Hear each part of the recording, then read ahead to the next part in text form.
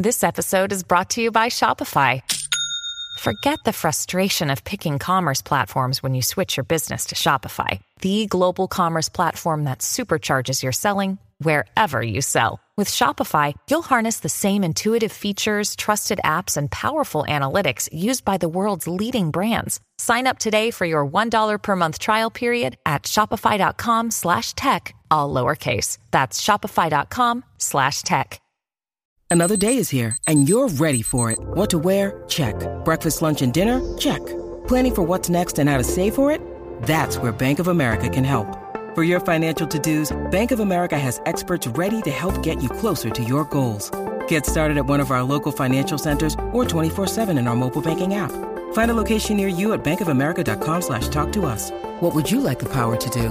Mobile banking requires downloading the app and is only available for select devices. Message and data rates may apply. Bank of America N.A., member FDIC. I am Sarah Jane Hello Case, friends, and happy this is Tuesday. Enneagram and Today Coffee. I'm sharing my candid thoughts on the Enneagram and social media, but first, today's rosebud and thorn. My rose today is that I picked up a dahlia, this like beautiful flower from the farmer's market the other day, and I put it in my kitchen. And it is bringing me so much joy. Like every day I just go in there and I stare at it and it makes me so happy. It's just like layer upon layer upon layer of like beautiful petals. And it's like this like light pink beige color and it's stunning. My thorn is also kind of a bud. Like we're having our yard sale this weekend and I'm really excited to just declutter, get rid of things. But yard sales are a lot of work and that's hitting me today. And my bud is therapy. So having an hour a week that is mine is so comforting. I just look forward to it so much to know that like, you know what? I'm going to have this space where I just get to talk about my feelings and share and be heard. And really looking forward to it. Okay, so I am excited to be sitting down and chatting with you today about this topic. I spoke at a conference over the weekend, the IEA International Conference. They did it online this year. On Saturday, I spoke on subtypes with my amazing mentor, Beatrice Chestnut. And then on Sunday, we did a panel. There were 6 of us on the panel talking about reaching across generations of the Enneagram. You know, how do the people who've been teaching the Enneagram for 30 years or more integrate with the work that we're doing on social media and kind of how ages are changing and the world is changing? How do we make sure that, you know, what does that look like for us? So it was a really cool experience. It was really fun. Like Russ Hudson was there, Beatrice Chestnut was there. And the reason I speak of them specifically is just because it was just this like amazing thing to be like, these are the people whose books I learned the Enneagram through in the beginning, right? Like I had their books in my desk as we were doing this panel. And I just think that's a really cool thing that IEA did, like putting us all together and making those connections. And it was awesome.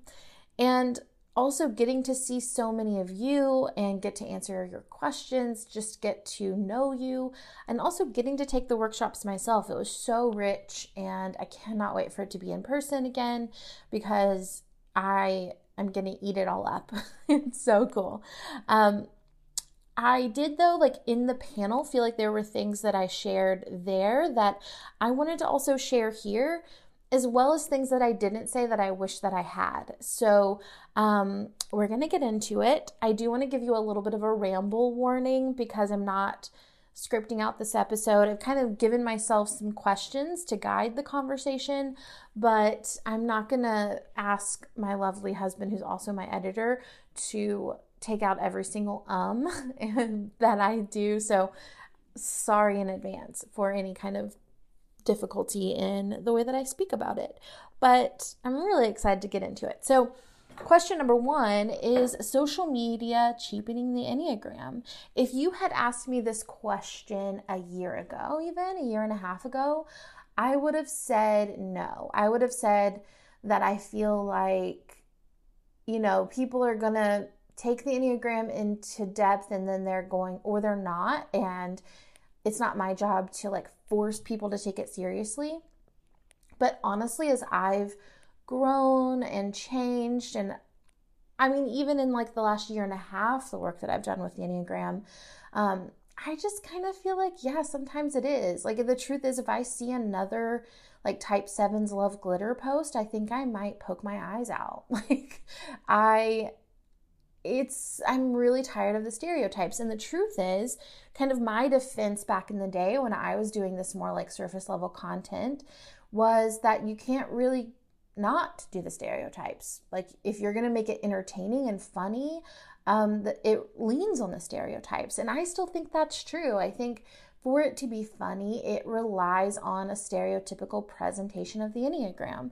And what I've decided in my own practice is that I'd rather be deep than funny.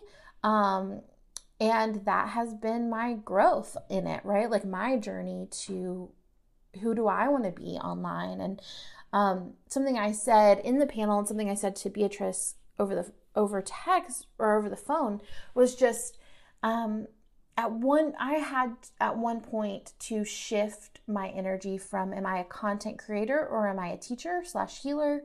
Wanting people to really get the depth and rich transformation from the Enneagram, or do I want to be like a content creator for entertainment? And I really wanted the depth, and I wanted to make sure I was contributing to people's healing and not to people's harm.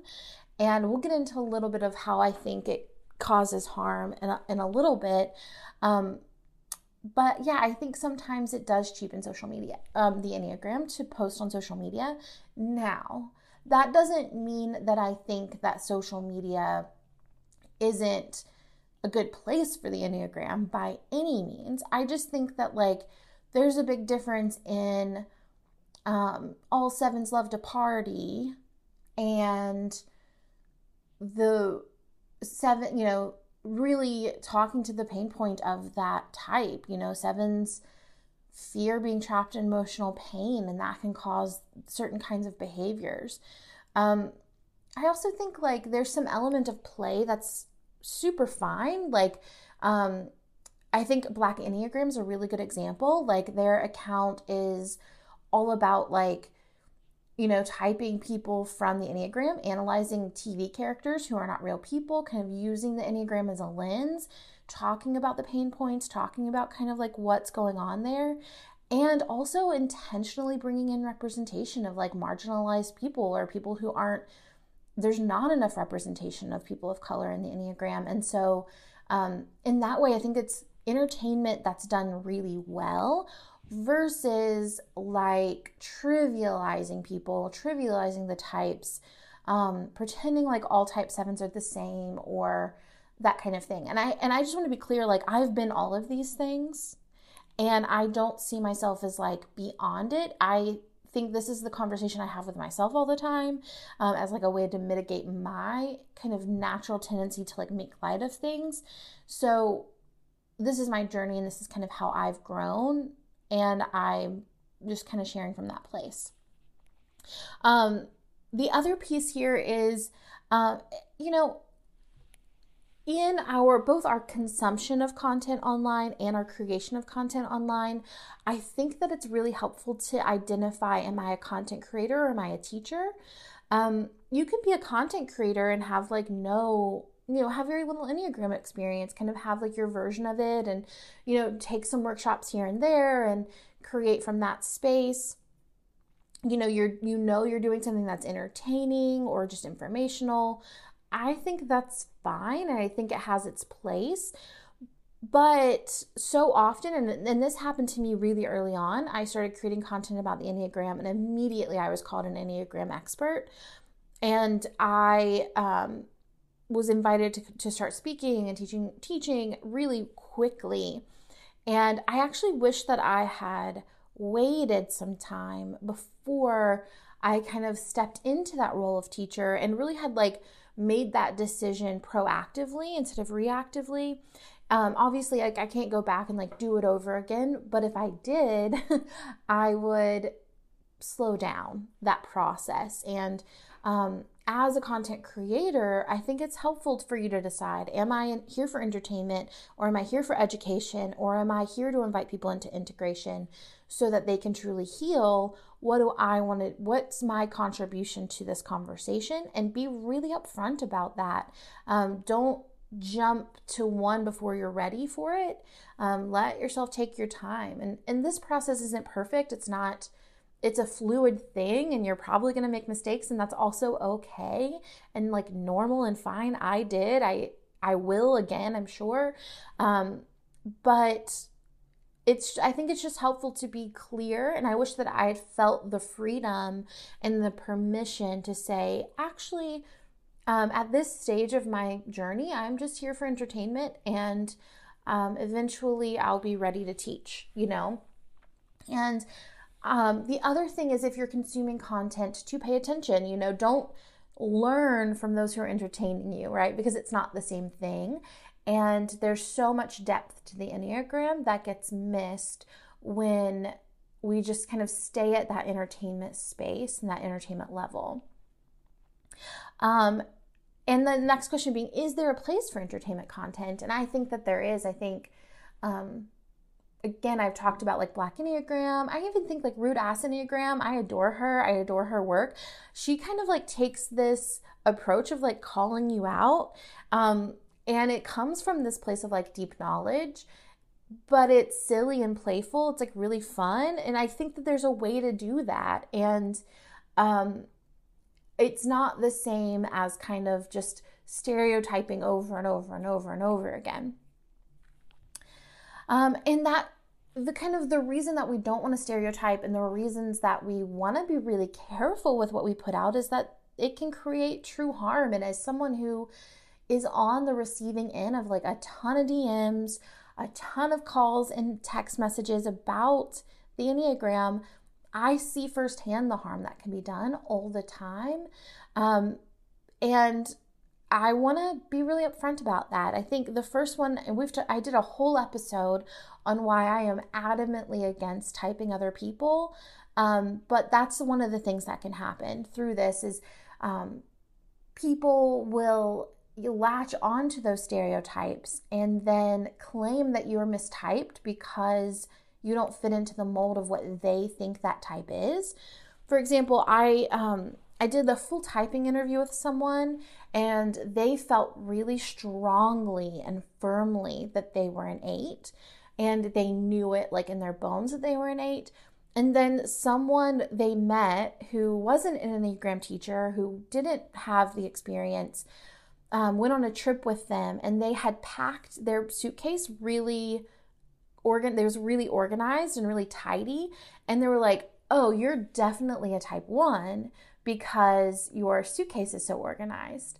And so it sent this person on like a regression of process because they had been kind of spoken over based off of these stereotypes, if that makes sense. So that's something that is really, I think, harmful. And as someone who's been on the receiving end of being mistyped by other people a ton, it's really infuriating eventually. It gets really old, especially, and it creates doubt in your own understanding of yourself, which I am adamantly against. I want people to feel like they can trust themselves, to know that they know who they are, to be able to confidently explore their shadows and the darkness that they're kind of running from or sinking into or not wanting to deal with.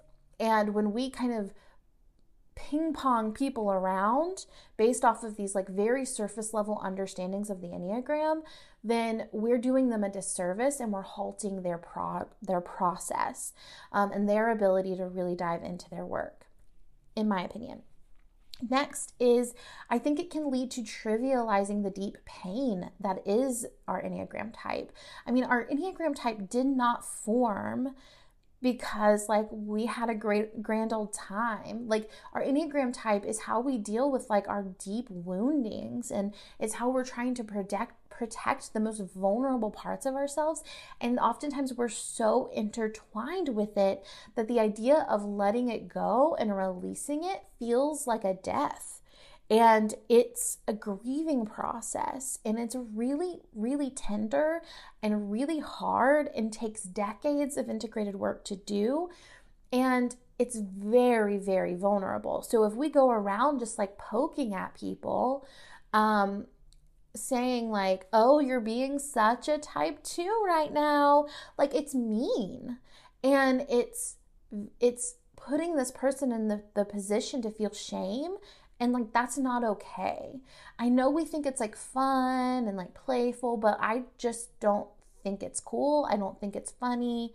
I think like, even when we do it in our process, like I don't have like judgment for people who do this on their own necessarily. And like, sometimes I'll say like, okay, I'm going to be a 7 right now and talk really fast and like, just get us through this content, or, you know, things like that. Or, but when we say like, oh, of course I'm going to leave this relationship, I'm a 7, it's like we're making light of our own suffering, right? It's like we're pretending like these things that are hurtful to other people, hurtful to ourselves, limiting to our growth are these like funny, playful things, and they're just not. Like, it's, you deserve more tenderness than that and more attention than that.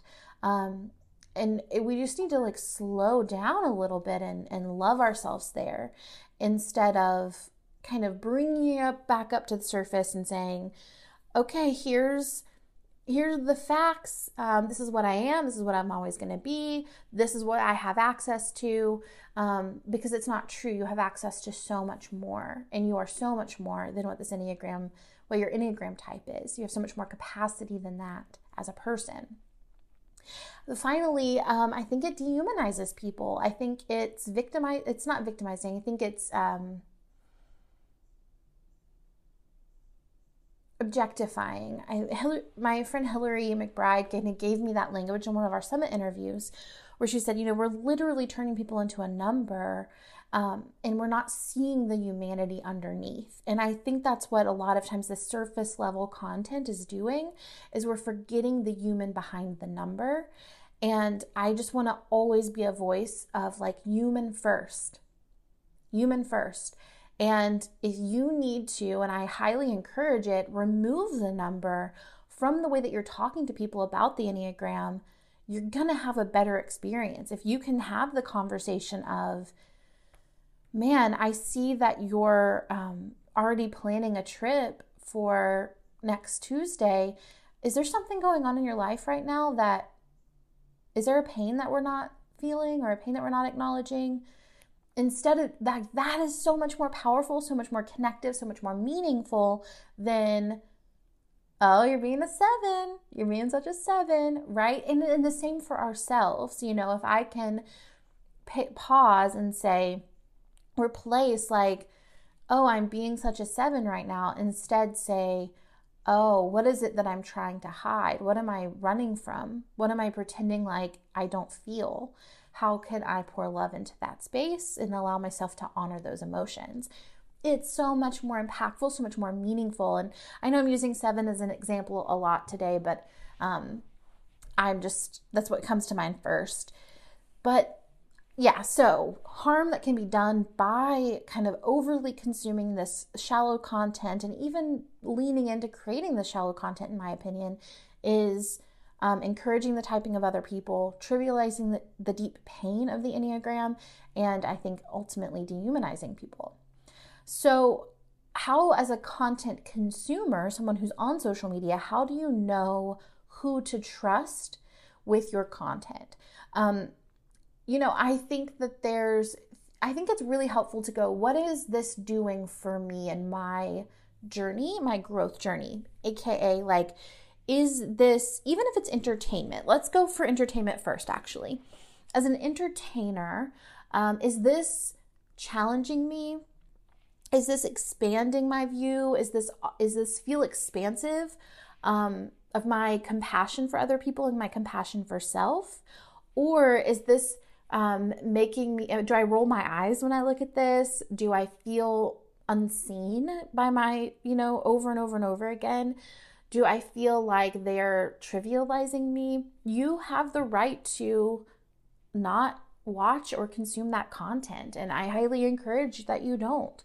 As a content creator, how can you know that you can be trusted? That was one of the big questions in the panel from people who were attending, was just like, well, how do I know that I'm not doing harm, that I'm informed enough, or that I'm doing the right things? And I think, I have a couple of thoughts about that. And I want to get more into detail specifically around imposter syndrome in a second. But the first piece is, what's my intention with this content? And is my content living up to that intention? AKA, do I want to be entertaining and also in integrity around what the Enneagram is? Am I doing that? Or do I want to be educational? Am I teaching people what the Enneagram is and offering that information? Am I doing that? Am I being upfront about which one of those I am? Or do I want to invite people into deep transformational work, lead them through their healing journey? And if I'm doing that, am I being really upfront about that? And am I in integrity in terms of continually learning and training and growing in that regard? On both, I think, the informational level and the integration level, we have, I think, a duty to continued education. I said this in the panel, and I will say this again, and I will say it forever. I want to learn from the learners, right? If you tell me you know everything, that you have figured it out, that you have all the answers, I immediately am like, nope, not for me. No, thank you. That I want to hear someone who says I don't know, maybe let's think about this for a second. Let's explore this together. Or, people who've been teaching this and are still joining in on the summit, taking workshops. In my little intro to subtypes workshop, there were board members. My first Enneagram teacher was there, taking the workshop. And that, to me, so much respect for them, for just sitting through an hour and a half of content they probably already know, but they're hearing it in a new way, hearing it from a different point of view, a different perspective, and not being, really enjoying, I don't know if they enjoyed the workshop, but being there is really cool. And I noticed that, and I noticed those people, and I'm like, oh, okay, I am paying attention to the people who are watching and learning and growing, even decades in. One of my favorite teachers, I've talked about him a lot, Peter Hanrahan, he talks about he's constantly surprised, he's constantly wrong, and he's constantly learning. And that's the stuff for me, and that's who I want to be. I never want to pretend I have all of the answers. I never want to pretend I have figured it all out. I also want to be really clear when I'm sharing something that isn't my original idea. With subtype episodes, I'm like, this is the work of Beatrice Chestnut that I'm transmuting for you. Please go get her book. Or the same thing with Russ Hudson. I'm doing the levels of health right now, saying, this is the work of Russ Hudson. This is where I learned it from. Here's where you can go deeper with him as well. For me, I tend to be more of the educational line of the Enneagram. And, I want to invite you to the people who are going to take you even deeper. And that's what I think our work online is. And with social media is just kind of let's keep inviting people deeper and deeper and deeper into knowledge. But if we stop at content consumption on social media, we're going to miss a lot of depth. So this brings me into imposter syndrome. So this was a question two people kind of asked. The first person that comes to mind is Jayla. Hi, Jayla. And they kind of asked, how do I overcome imposter syndrome? And I had two answers to this, and then a third kind of funny thought. So my answer to the imposter syndrome question in general is usually twofold. First is, you're not teaching everyone who's ever heard of the Enneagram about the Enneagram. You're really thinking about the knowledge that you obtained in the last 3 years. So where were you in your journey 3 years ago, whether that's integration journey or informational journey. Like, where were you at 3 years ago, and how can you bring the people who are at that point up to where you are now? And as you grow and as you learn, that point's going to move with you upward, in my opinion. So that can help you with, sitting next to someone who has been doing this for 30 years. They're teaching you, right? But you're teaching the you from years ago. And that's, I think, the goal.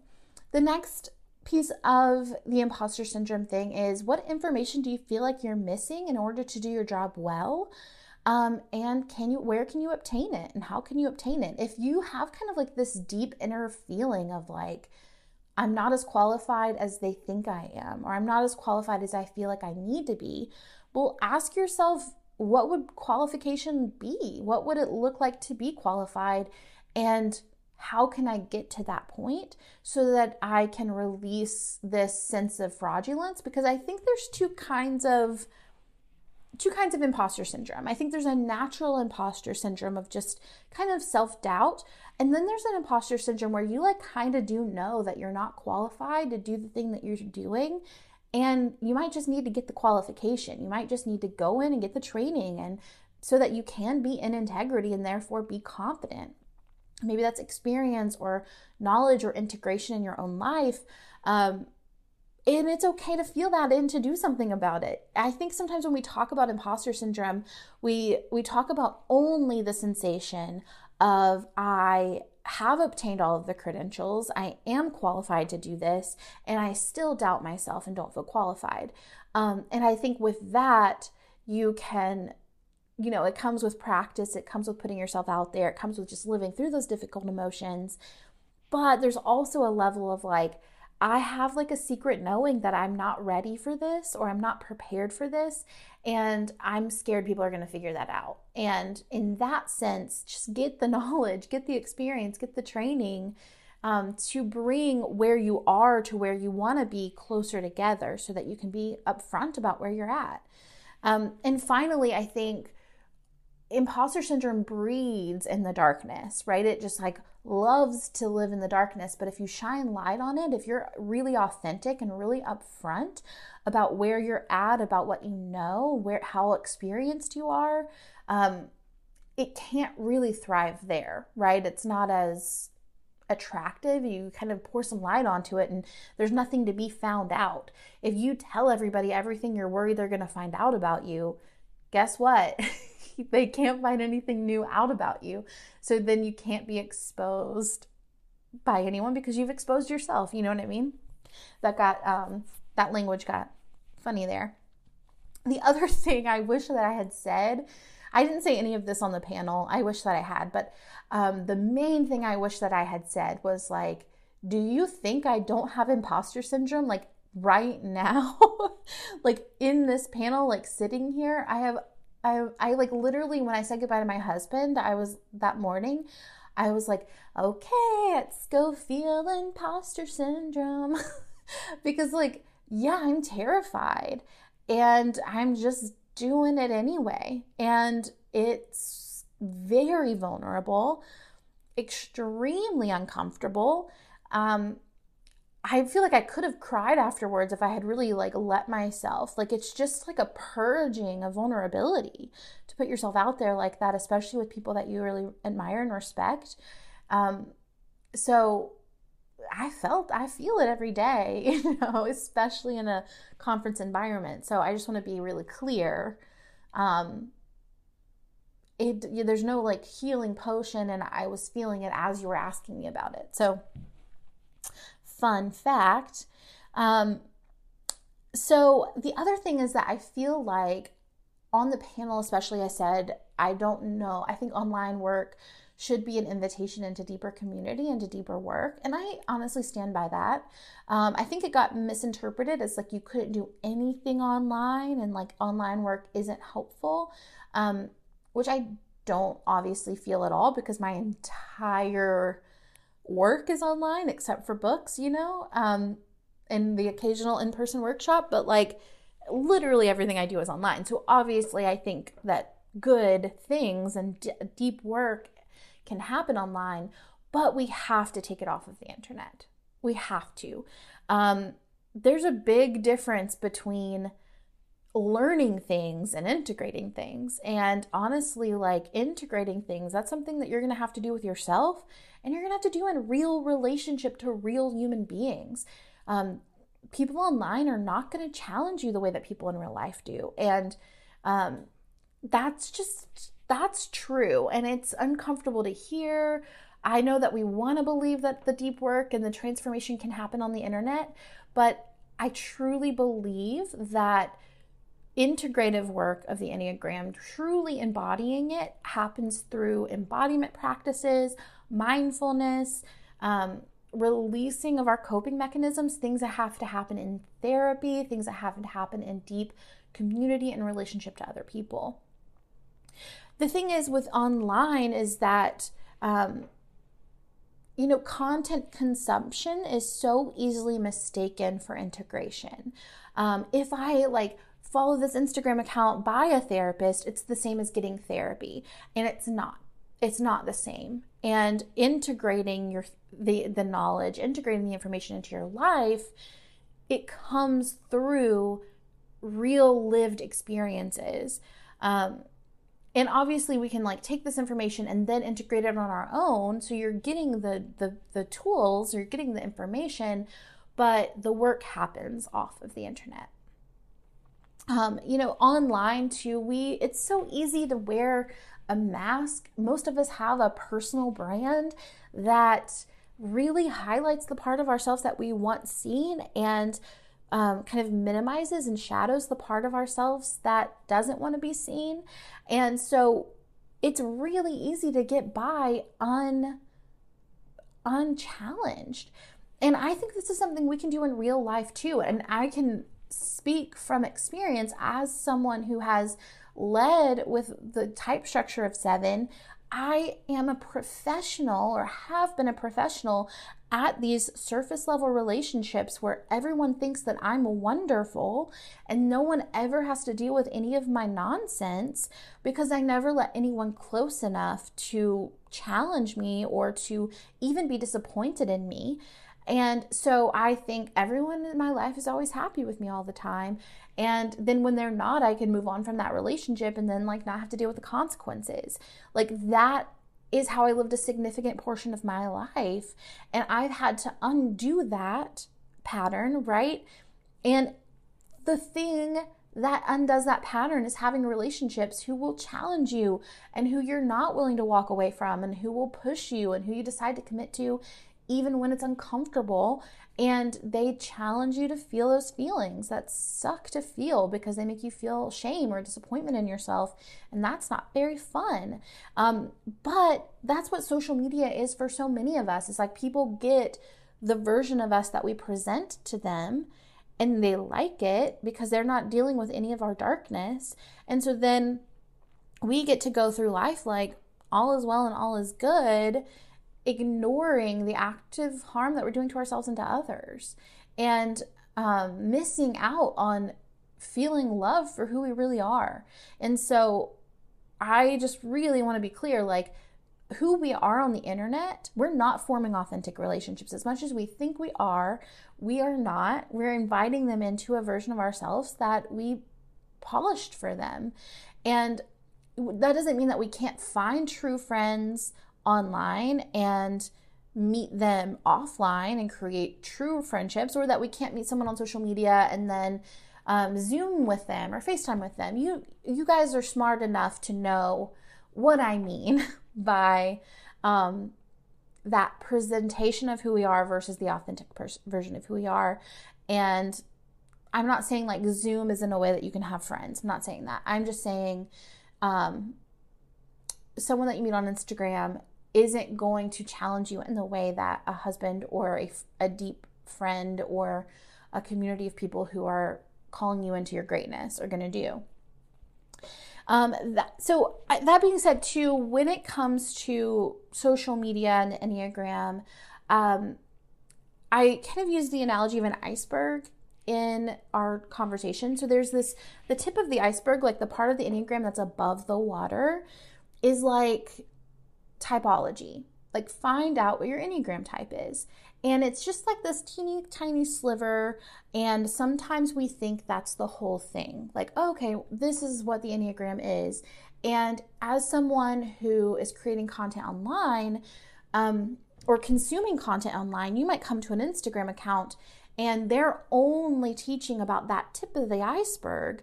And you might think, oh, this is deep work on social media. So Sarah Jane, what you're saying is wrong because I can clearly see that it's all here.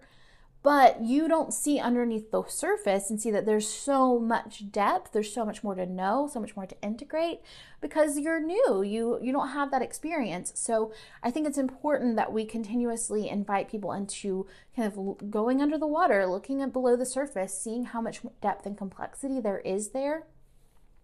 Obviously, step by step by step. And so I think that's clear. And the other piece of this being that if we're staying kind of like above that surface, we're not looking into our shadow enough. We're not looking into like, okay, yeah, I am a type 4, but like, how is that not working for me? Because that's the point, right? The point of the Enneagram isn't to know our type. The point of the Enneagram is to know that we are not our type, that we have more in us than just that we don't have to do that anymore. And that's not what's required of us to be a good person or to be okay. We don't have to lean onto our suffering as our way to get through the world. We don't have to be everybody's sunshine in order to be okay and to be loved. There's so much more there below the surface. So just be conscious of that as you consume content and as you create content. And finally, I just again want to say I have been and will likely be all of these things at one point or another. In no way have I mastered this. I have ideas that I am still like, is this a good idea or is this kind of like a trivializing practice? And I'm probably going to get that wrong at times, but also I'm going to keep learning and I'm going to keep growing, and I hope that you will too. I think that's the ultimate invitation here is keep learning and human first, right? That's the invite. And my food for thought for you all today is, if you will only pause as you hurry through your days, take a moment to look at passersby, beyond cursory skin-deep analysis, all the way into their eyes. What beauty you might find woven from the life threads there. And that is from Ellen Hopkins. All right, friends, I hope this wasn't too much of a ramble for you. I know it was, but I hope you enjoyed it. And I look forward to seeing you tomorrow for the next episode.